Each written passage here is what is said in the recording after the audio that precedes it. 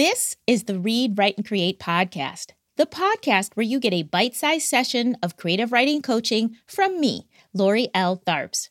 I'm an award-winning author of both fiction and nonfiction, a journalist, and a former college professor. I've spent more than 20 years writing, teaching, and coaching creative writers, and I created this podcast because I want to help as many BIPOC writers as possible get their stories out of their heads and into the world. So let's go.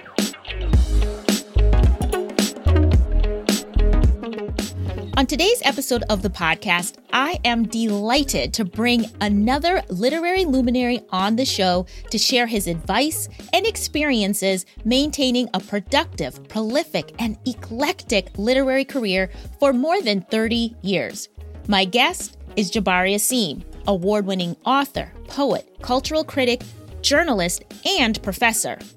Jabari Asim is the Distinguished Professor of Multidisciplinary Letters at Emerson College, where he also directs the MFA program in creative writing. He is the author of 23 books of adult fiction, children's fiction, nonfiction, children's books, and poetry. His most recent novel was Yonder. He's also the author of the books Preaching to the Chickens, The Story of Young John Lewis, and the essay collection We Can't Breathe. Jabari's awards include a Guggenheim Fellowship and a Pushcart Prize, and his work has been included in Best American Essays and Best American Poetry.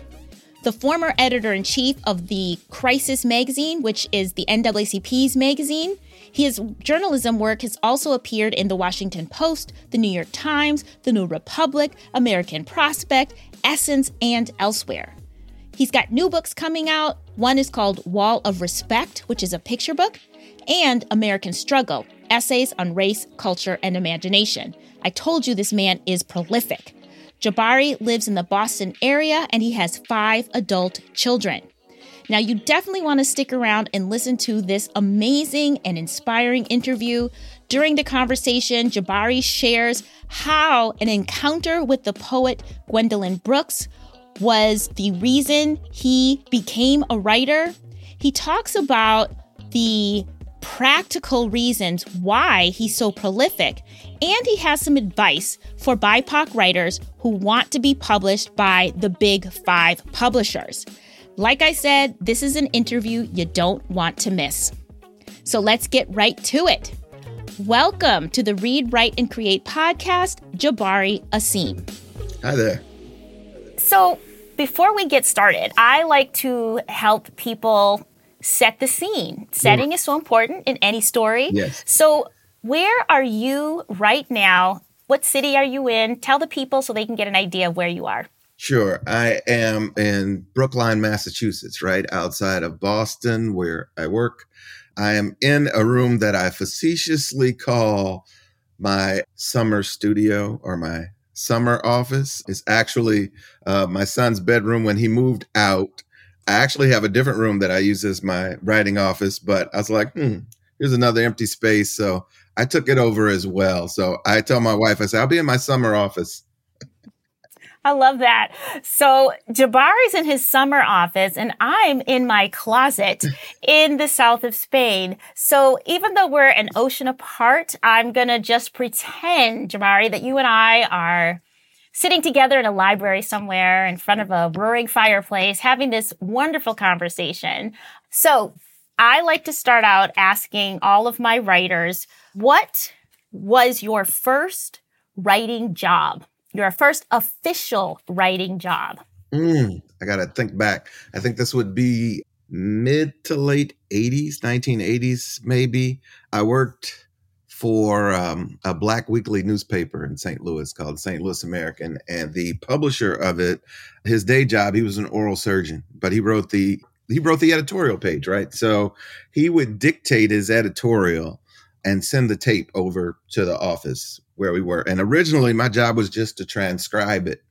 But, I couldn't help myself. I began to fix things and sort of, rephrase things and make things a little more fluent. And eventually I just started doing more and more of that. And the publisher actually didn't even know who I was. I was the editorial assistant. He didn't know, but he noticed the change in his editorials. And eventually he found me and said, young man, from now on, this will be your primary task. You will rewrite this editorial. So it was more of a rewriting job than an actual writing job. But from there, I began to write and eventually became a feature writer at that paper.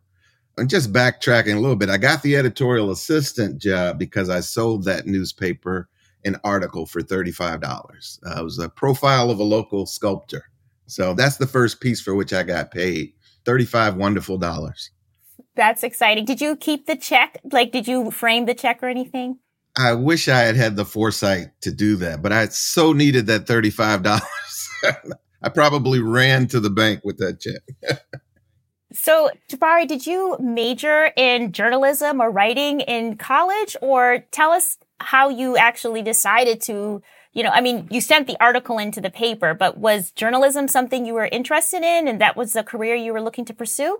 It was not. I've had a long and fruitful journalism career. Journalism's been very good to me, but no, it was not on my wish list. And nonfiction writing of any kind was actually not on my list of aspirations. I kind of stumbled into it and it's worked out really well. But I guess in this day and age, my path is somewhat unusual in that I'm the director of an MFA program and I don't have an MFA. I teach creative writing workshops and I had never attended a creative writing workshop. And before I came to Emerson College, I was a professor of journalism at the University of Illinois. I had never taken a journalism class. So it's kind of unusual. I was originally a political science major. I had an epiphany, sort of a soul shifting epiphany in which I realized I wanted to be a writer, but I actually never finished college either. So I don't even have a BA. All I have is a high school diploma. But I had been practicing rigorously, I guess, in college as soon as I made the commitment to being a writer. And I was arrogant and misguided. So I wasn't particularly concerned about dropping out of school. I thought I could turn pro, as they say, like I was an athlete or something. And it certainly didn't happen that way, but it happened close to that way. And that I was able to get a foothold in the business. I thought I could do it strictly by the quality of my writing. And I was able to do that, but it took a minute. So what was it actually that you said you had that soul shifting moment? What was that made you say, yeah, I want to be a writer? It was Gwendolyn Brooks.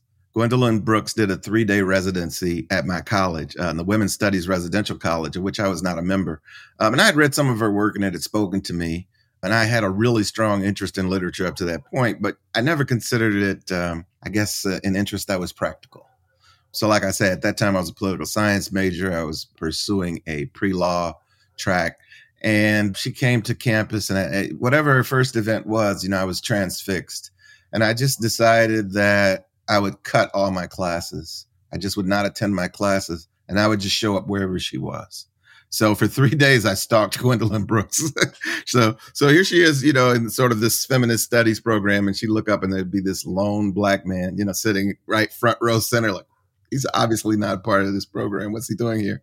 And the final day, I had been doing some poetry up to that point, really, amateurish stuff and not really showing it, but to close friends.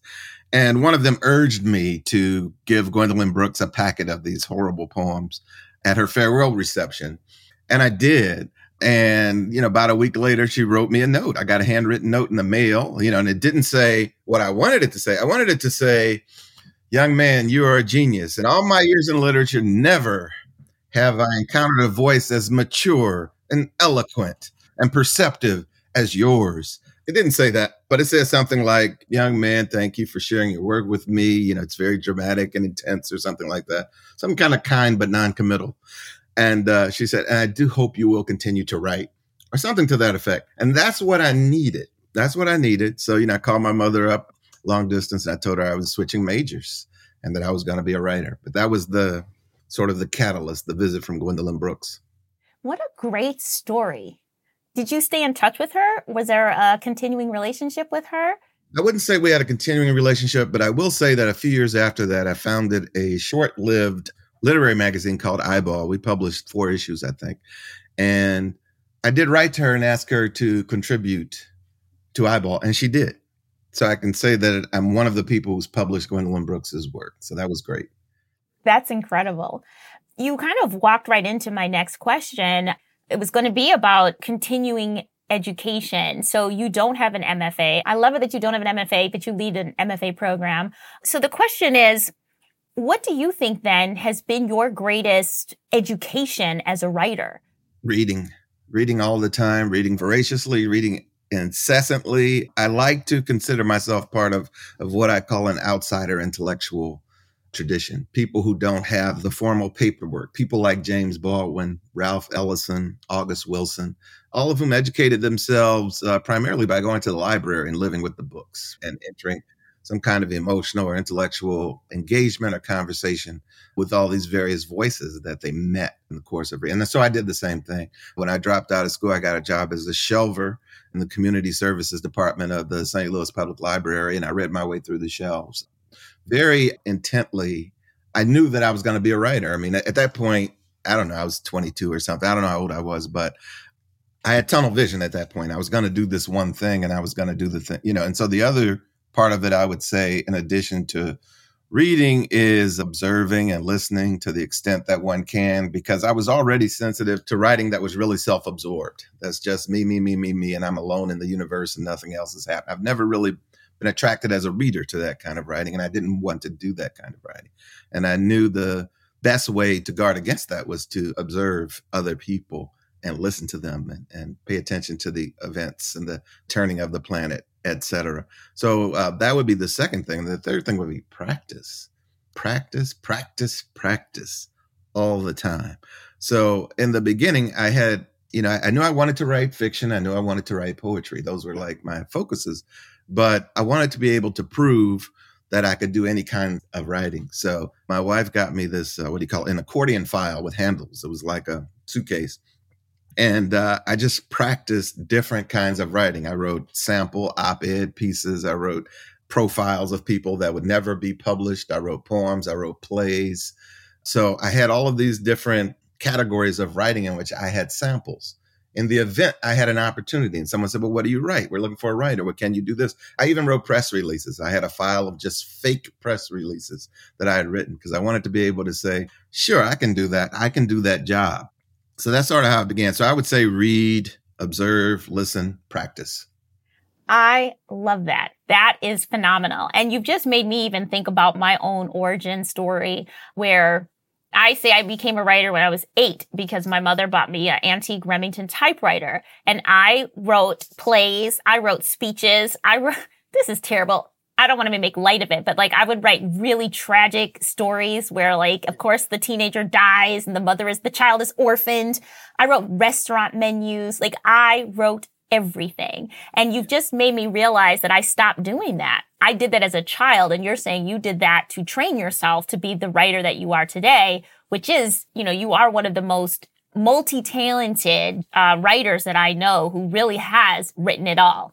And hearing that origin story for you, how you kind of trained yourself to be ready in any genre, it makes so much sense. And I hope people really hear that, because I know that oftentimes in writing programs, particularly, students are told to, stick to one genre. If you go into an MFA program, even some undergraduate writing programs, you have to choose fiction or nonfiction.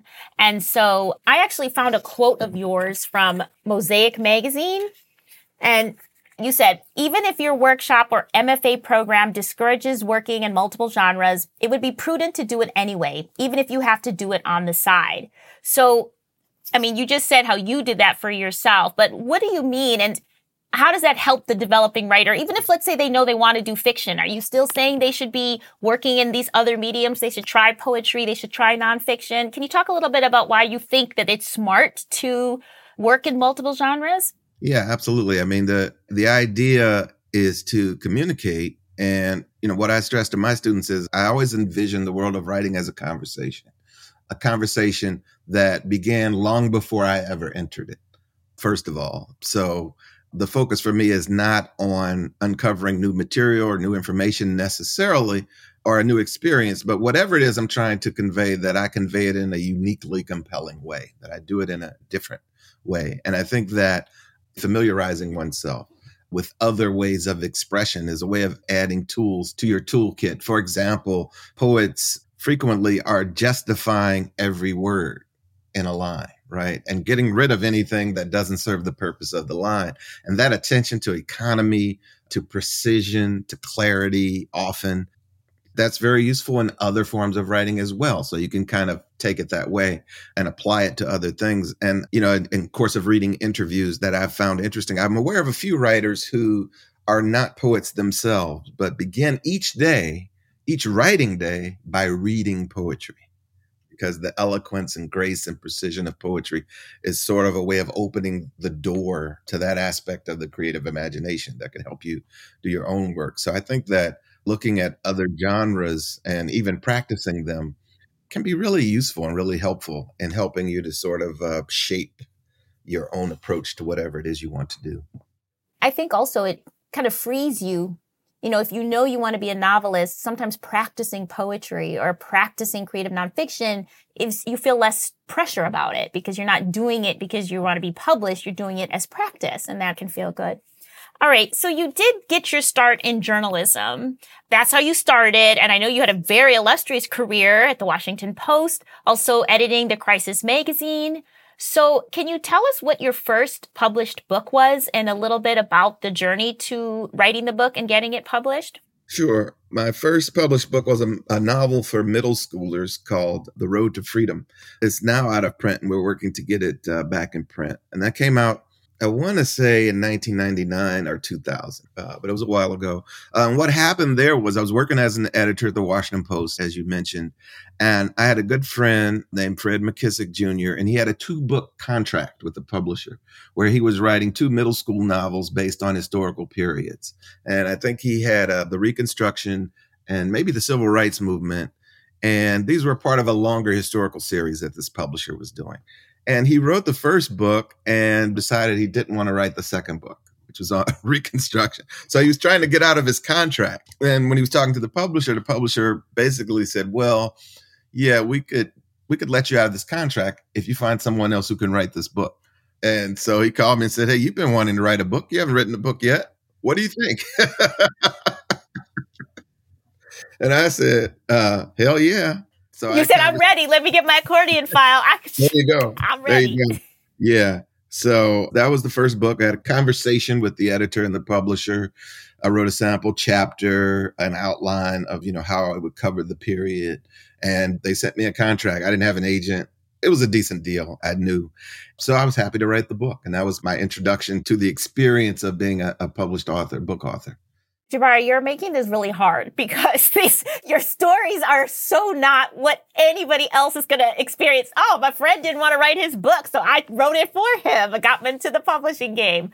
So let's jump to your second book. How does one follow up? You don't have an agent, but you've got a book published. It's middle grade. So did it whet your appetite? Did it prove that you could do it? Like, what came next? And how did you then get an agent? And in certain ways, you're going backwards to go forward. So what was next for you then in terms of your book career? I had never expressed a desire to write for newspapers, for example. I had always expressed a desire to write books. That's really what I wanted to do. So I always kind of looked at, even when I was having this wonderful journalism career and writing and editing for the Washington Post, the whole time I had my eye on the book game. That's totally what I wanted to do, even then, and would have totally dropped that life in exchange for the life of an author. And I was also at that period, Lori, where friends and professional acquaintances were beginning to get book deals. It seems like everyone I knew had a book deal except me. And people were coming to me asking me advice. Can you look at my manuscript? Can you look at my proposal? And I was like, boy, isn't this funny? A man who hasn't posted any books yet. So what happened, I was working at the Washington Post, and it was after Amadou Diallo had been murdered by the police in New York. And the policemen were on trial and they got acquitted. And a good friend of mine, Kevin Powell, called me. I was at work and he was just totally upset. And I was just very, nonchalant with it. I was like, well, what did you expect? Let's not get upset about this. There's no way, those guys weren't going to be acquitted. So I hung up with him. And then a few minutes later, my wife called, very upset. The cops were acquitted, blah, blah, blah, blah, blah. She's just really mad about it. And I said, babe, chill out. I'm at work. What did you expect? Calm down. Some mildly patronizing conversation I gave her, trying to get her off the phone. So I got her off the phone. Then she called me back. She was even more upset. She said, I'm watching the news and And here's the key sentence. She said, and I'm watching it with your sons. And she was very upset. And she said, you need to do something, which is like the sentence you never want to hear from your wife. Right? And I said, come on, babe, give me a break. What can I do? Right. And so I hung up, and then I sat there, man. I just sat at my desk and stewed a little bit. And I thought, duh, I'm a writer. I know what I could do. I could do the one thing I can do. I can write a book. So I conceived of this idea. I wanted to do a book of essays of 12 Black men commenting on the idea of crime and punishment, law, justice, etc. And I envisioned what I considered my ideal jury. And I said in the proposal, I'd like to think that if I committed a crime and I was guilty for it, that I would be convicted for it. But I would be much more comfortable if I could look at that jury box and see some reflection of myself in it, and maybe reassure myself that I'd had a fair trial. And also, in the event that I was innocent, that I was not guilty, that this jury would discover that and affirm that fact. So I began to put together a proposal around that idea. And I hadn't done that kind of proposal before. So I called another friend, Rohan Preston, who had edited a book called Soul Fires, Young Black Men on Love and Violence. And so I told him, I said, I got this idea. I want to kind of do this book. And he said, that's a great idea. I said, well, I'm not sure about the proposal. He said, well, I'll give you a template. I will send you the proposal that I did for Soul Fires. Just cross out Soul Fires and put the working title and do it that way, right? And eventually, changing the copy, it will become your proposal. And so that was very generous. And that's what I did. So I got the idea to call this book Not Guilty, 12 Black Men on Law, Justice, and Life. And I wrote the proposal, and I wrote the sample chapter, my own essay that would be in the book, which Rohan had advised me to do. Then I made a list of agents based on friends or colleagues who had agents who would be comfortable letting me use their name to pitch the agents. And so the first agent on the list gave me a really quick no. I sent him the idea on a Friday. He wrote back the same day and said, nah, sounds like a magazine article at best. So then I contacted the second agent. I think I waited till Monday, and I called the second agent, and I dropped the appropriate name so that she would take my call. I told her the idea, and she said, oh, I think that's a brilliant idea. And she said, if you can have the proposal on my desk by this date, I can sell this. And so I did. I went home, told my wife, I said, I got to drop everything. I got to do this right now. And I did. And true to her word, she sold it pretty quickly at auction. It's just a wonderful experience. And that book became Not Guilty, which I think came out in 2001. Wow. What a powerful story. Thanks, Jabari's wife. You got to do something. Well, you'll note that and all my books for adults are dedicated to her. I was going to say, I hope so. I hope she gets one. Oh, yeah. It's for you. Thanks to you, right? All the time. Awesome. So I think a lot of people probably know you for your hard-hitting nonfiction books that do really critique American culture, that deal with race, culture, identity. But you also write literally the most adorable children's books. Whose Knees Are These? It's one of my favorite books. So for those who don't know, if you want to pause and go Google Whose Knees Are These, you will see that Jabari also writes just lovely board books that are rhyming, that are beautiful. Most of them are illustrated with Black characters. Tell me, how does one go from hard-hitting nonfiction to Whose Knees Are These? How does your brain work to make that happen? I've often asked myself how my brain works. I don't have the answer. Yeah, then Whose Knees Are These and Whose Toes Are Those are actually my best-selling books. And it's really funny because it doesn't happen every week, but it happens fairly often. I'll get a note via Instagram or some way on the internet, and someone will say, yeah, I've been reading you for 10 years. I had no idea that the Jabari Asim who wrote the children's books is the same Jabari Asim who writes the books on race. I'm like, yeah, same guy. But my wife and our children are all grown now, but we have 5 children. We have 4 sons and 1 daughter. And the books kind of emerged from common interests that I had with my wife and a common purpose in raising these children. So at one point, many years ago, my wife was a children's librarian, and she was also a storyteller. She did a local television show. We lived in St. Louis at the time, and it was called Mama Goose. And she dressed up like an old lady, and they would bring in a live studio audience of school children, and she would tell them retell traditional tales from all over the world. So our house was we had a lot of that material on hand. And then when I became an editor at the Washington Post, one of the things that I was in charge of was coverage of children's books. So we had so many my children got so many complimentary books and they read all the time. And then those first board books came from little nonsense sing-songy rhymes that I made up to entertain them and primarily to like trick them into doing tasks like putting on their pajamas or taking a bath or going to bed or cleaning up after themselves, really silly stuff. And I think Whose Toes Are Those was one of those. And it was my wife again, who you may notice a pattern here, who the smarter half of this couple is. She said, that's a children's book. Just go write that down. And so I wrote Whose Toes Are Those and I wrote Whose Knees Are These at the same time. And my agent, because, the agent that had sold Not Guilty, she sent him around a few places. And the publishing industry, sort of like it is now, it was pretty white. It was mostly straight, white, self-identifying female editors, right? And so they all turned them down. And then we sent them to Little Brown. And Little Brown, they landed on the desk of 3 women of color. It was Connie Shu, Alvina Ling, and Jennifer Hunt. So it was 2 Asian American women and 1 African American woman. And they loved them. And they envisioned them as board books with little children of color. So they bought them. And it was those 3 women who ushered those books into publication, oversaw the introduction of them to the marketplace, and really kickstarted my career as a children's book author. And so my experience, I think, really speaks to the need for diversity in the rooms at publishing houses where people make decisions, people of color in decision-making positions. These 3 women could say, not only do we like this, but we want to see it on the shelves, and we have ideas about how to get them there and how to get them into the hands of the readers who are actually quite hungry for them. So that's how that happened.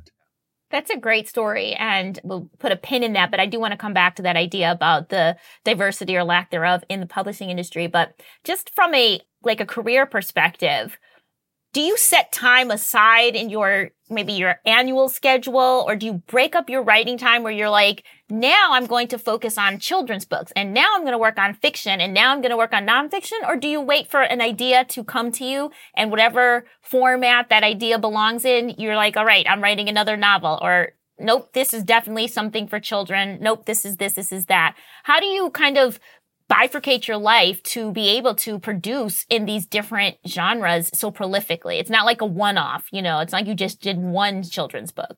Usually the idea presents itself in the form it's going to take. If I get an idea for a children's book, it usually appears as an idea for a children's book, as opposed to an idea where I go, should this be a poem? Should this be a novel? What should this be? When I first get the idea, I already have a sense of what it's supposed to be. And then I never work on just one project, which is, again, an idea I've modified from Gwendolyn Brooks from that very first talk that I saw her give. She said she worked on poems in what she called modalities. So let's say you're going to write a poem about Emmett Till. She would say one poem's going to be from the point of view of Emmett Till. Another one's going to be from the point of view of the cousin who was sharing a bed with him when they came and got him. Another one's going to be from the point of view of his mother in Chicago.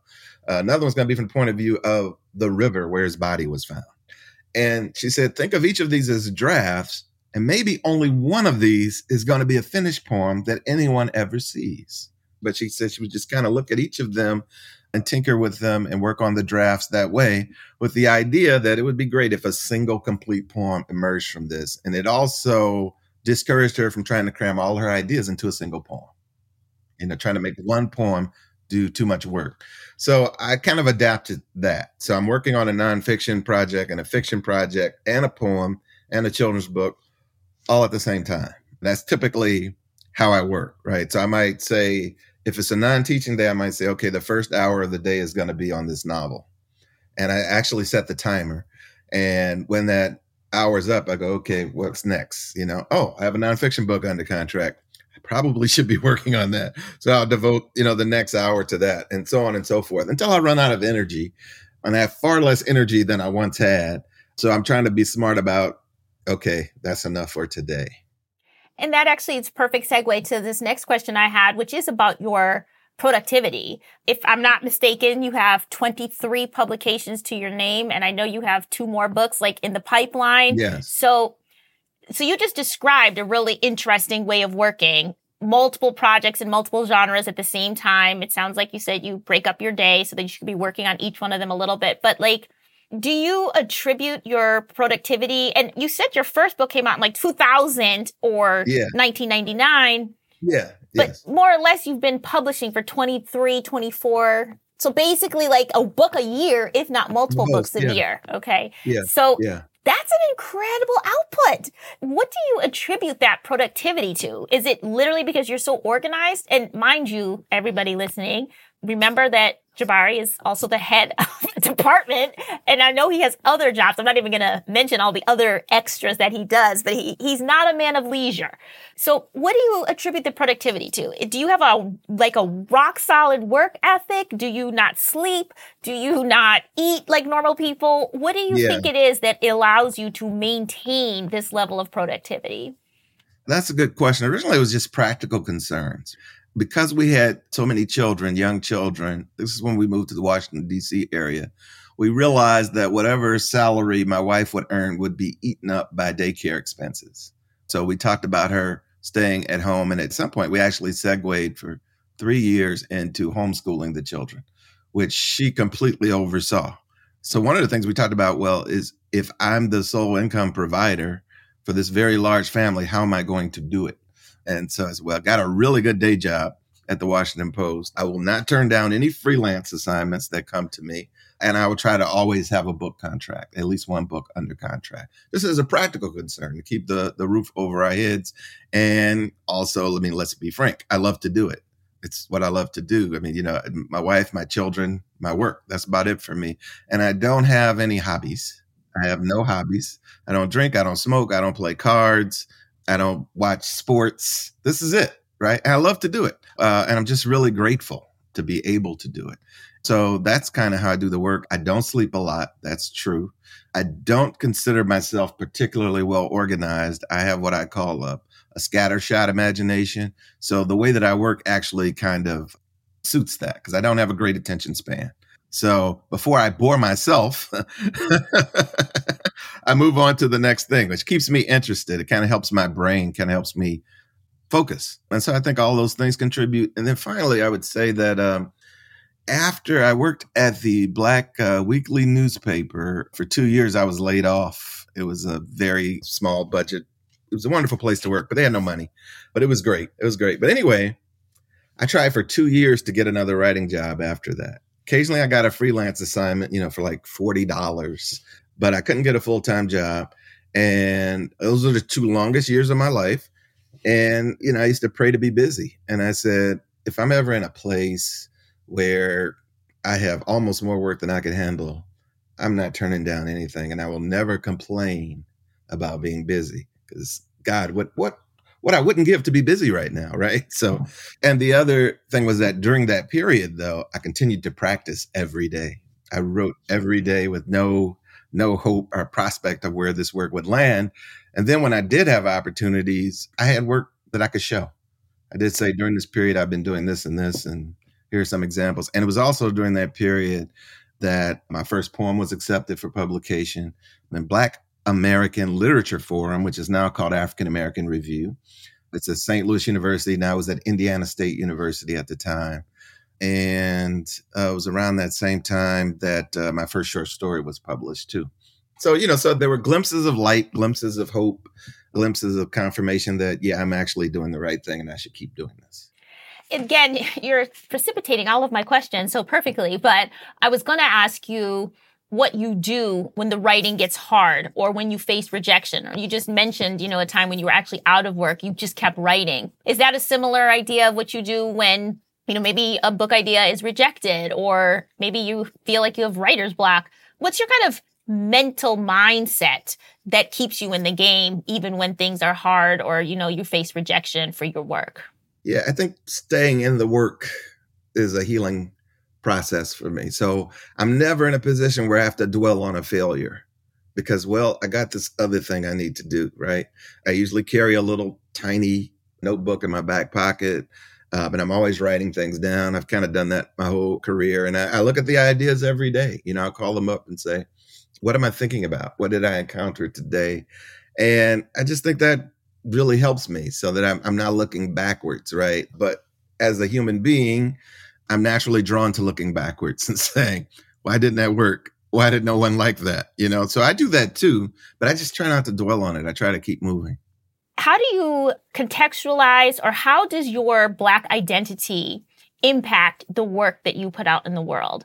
Can you talk about how your Blackness impacts your writing and your purpose as a writer? Sure. Yeah. I mean, I think they're inseparable, but I would say that I made a commitment to directing whatever limited skills I happen to have in the service of Black liberation, even before I committed to writing. So when I was a political science major, in my mind, I envisioned I would be a civil rights attorney, that I would be fighting in that way. And, certain books like A Choice of Weapons by Gordon Parks, for example, instructed me that, you could use your gifts in the service of Black liberation, whatever those gifts might be. And most of us have some particular skill that if we looked at it in that way, we could be of service. And with him, it was, his camera. And so I thought, well, this is something that it appears that I have potential to do. And of course, I discussed that usually in a Black context. So I grew up in inner city St. Louis.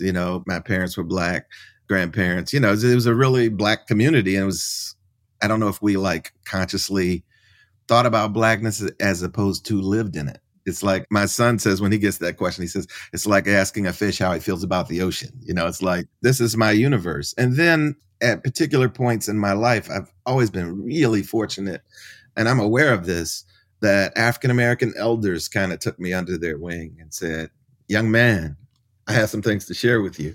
And that also influenced me a lot. And I give myself a little bit of credit there in that I was always sufficiently humble and respectful to recognize the magnificence and the importance of African-American elders. So I had two professors in college who sat me down, went over my work, told me where it was lacking, told me what I needed to do, told me who I needed to read. And if they didn't like something, I didn't go, oh, it's just too deep for you to get. I went, oh, let me take that back and have another stab at it. And so I do think that separated me from a few of the other young people with whom I associated who had similar aspirations. I wasn't defensive.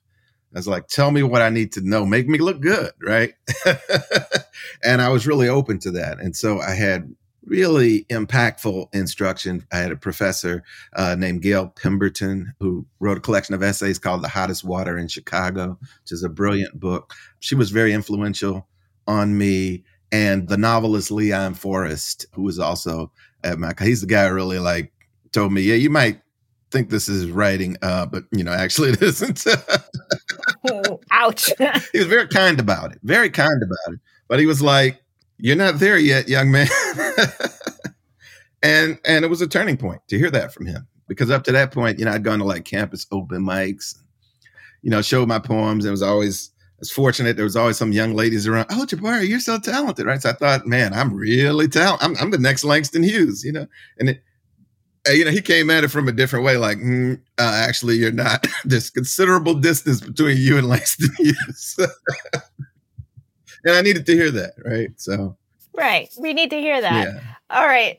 Such great stories. I have one last question before we jump into our literary lightning round. And that is this. I said before that we were going to come back to this topic, and that is the state of the publishing industry today. According to my most recent research, 2021 is the last calendar year where I can find statistics about the diversity or lack thereof from the big five publishers. And it was something like 75% of the books published by the big five publishers were written by white authors. So that means only 25% were published by people of color. So that's a combined Black, Latino, Asian American, multiracial, Indigenous, Pacific Islanders, mush them all together and you get that 24.9%.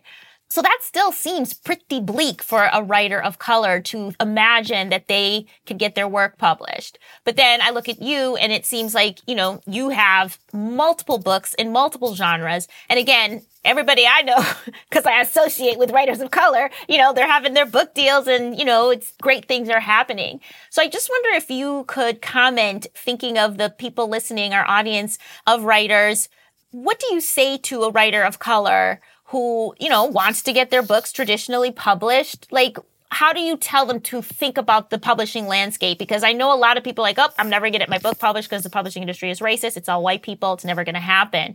And while, again, the facts are facts, I would like to hear your thoughts about the industry and how do BIPOC writers approach the idea of getting a book deal and having a career even, especially if they are writing about characters of color, if their stories are not, featuring white people. Yeah. There are a handful of editors of color, and I would know who they are, number one. There are a handful of agents of color. I would know who they are. And then I would do my homework and know who the editors and agents are who are not of color, but consistently represent and published writers of color. I would devote a decent amount of intellectual energy to doing that work, almost as much as the energy that I devote to creating that work, is to find out who these people are. So Not Guilty, for example, when it was published by Charles Harris, who was the founder of Amistad Press, which was later bought by HarperCollins, was independent Black press. At the time, he was one of 3 Black male editors that I could name in the publishing industry. And even before I ever pitched him a book, I envisioned pitching him a book. I said, okay, those 3 guys are on my list. And if they decline my proposals, I will actually take their comments really seriously because they're coming from an informed position. And I would assume that they would be frank with me and say, look, brother to brother, this is what I'm up against, right? And so that's part of the work. And then I'm not a huge advocate of writers approaching publishers unagented. It's too easy for them to dismiss you and to say that your work hasn't been vetted. So I would put a lot of energy into getting representation, a lot of energy. This is not a writer of color, but I read a profile yesterday of the novelist Ann Napolitano, and it mentioned in there that she had pitched and been rejected by 80 agents before she found her agent. Wow. Yeah. She's the author who Oprah was like, hey, I love your book. Yes. So sometimes people will say to me, I've been rejected by 5 agents. I don't know what I'm going to, yeah, that's nothing. Right. But also do the homework. I mean, I would start with agents who have ushered books by authors of color all the way to the shelves. And then, of course, once you get to that stage, the other thing you have to be aware of is if you get the New York Times book review on Sunday and you open it up and there's that double truck ad that introduces some author, it's almost never an author of color. So Simon & Schuster, Doubleday, all these places might acquire your book and they might give you some support, but they're never going to give you a commensurate degree of support. And you have to push for that. And your agent has to push for that.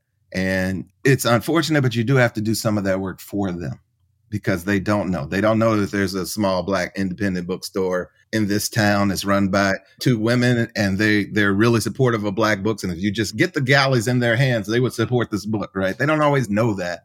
And instead of being resentful that they don't know that, you actually have to tell them.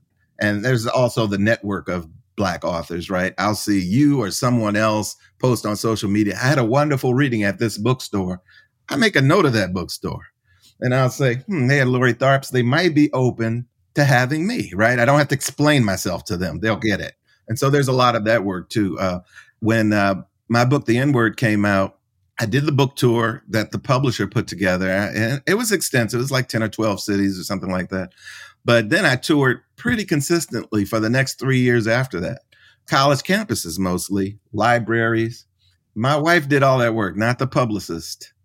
Your wife, I want her on the podcast next time. She's the strategist I see on this amazing literary career. She's much more interesting. It's true.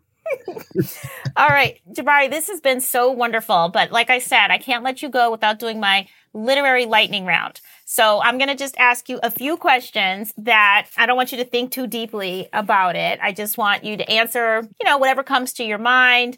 These are kind of last minute things to help our audience with their literary life. All right. Question number 1. What is a secret weapon that you have in your writer's toolbox that you can share with the Read, Write, and Create audience? My secret weapon, my God. Or a secret tool? Geez, I would say green pens. Green pens. Yeah. What do you use them for? What makes them your secret weapon? Everything. If I'm writing, your audience won't be able to see it, but I have my blank page book in front of me right now. When I start to jot down an idea, if I see that my pen isn't green, which is rare, I stop and I get a green pen. And I think I did read something that you write with your green pens because Langston Hughes wrote with green pens. Is that correct? Yeah, I'm claiming him as a spiritual ancestor. You know, what would Langston do? He'd get out that green pen. So let me do that. I love it. Langston Hughes was a war correspondent in the Spanish Civil War. And it is my goal to track all of his previous locations and lead a Langston Hughes tour of Spain. Wow. That's on my to-do list for this year. That would be amazing. Would you come for the tour if I did that? I would. Bring your green pen? Yes, absolutely. Awesome. All right. Question number 2. What is your best source for coming up with new book ideas? Oh, man, I've already answered that. My wife. Yep. Excellent. Okay, question number 3. When you write, do you have music on or music off? Most of the time on. I would say 90% of the time on. Excellent. What kind of music do you have on? I create a playlist for each project. So like for Yonder, my most recent novel, I have a Yonder playlist, and it's mostly variations of spirituals and early African-American music. I recently wrote a book called A Child's Introduction to Jazz, and every artist that's in the book was on my playlist. So I was listening to them while writing about them. I love that. Question number 4. When you're writing, do you have a favorite beverage or a snack that you consume while you're writing, or can you not eat or drink while you're writing? Yeah, I can do both. Make no mistake. I would say Ocean Spray white cranberry juice. It's much healthier. I was expecting like black coffee or, something. Okay. Ocean Spray cranberry juice. Maybe they will sponsor this podcast episode. Anyway. That'd be great. Number 5, what is the best time of day for you to write? Morning, early morning. Earlier the better. Last and final question. Is there a quote, a Bible verse, or a saying that you use that keeps you motivated or inspired to write or to keep writing? Sure. I have about 10,000 of those. I have them in a file called Commonplace Book, and I look at it every day before I write. So I'll just share one today. An artist is here to disturb the peace by James Baldwin. That's amazing. I love it. All right, Jabari, thank you so much for being here today. Before I let you go, can you please tell people where they can find you on the internet streets if they want to read more about you, if they want to, see more of the books that you've written, anywhere that you like to be online? I have a public Facebook page that's called Jabari Asim Writer. I'm on Instagram at Jabari Asim, and my website is jabariasim.org. This has been one of the most exciting and fun interviews that I've done. I appreciate your time, and I appreciate all of the wisdom you have shared today. Thank you so much. Oh my goodness, I forgot to ask what I always ask. What's the next book we're going to hear about from you? Oh, that's a good question. I think the next one to come out is called Wall of Respect. It's by Penguin Random House. It's a picture book about African-American murals in the inner city. Oh my God. I would not have expected that. But of course, this is you, Jabari. You come up with the most amazing ideas. So, all right, look for that book number 24. Maybe it'll be 25. And if you haven't read Yonder, do yourself a favor and pick that one up and read that as well. That is a novel that came out early 2022, an absolutely amazing book.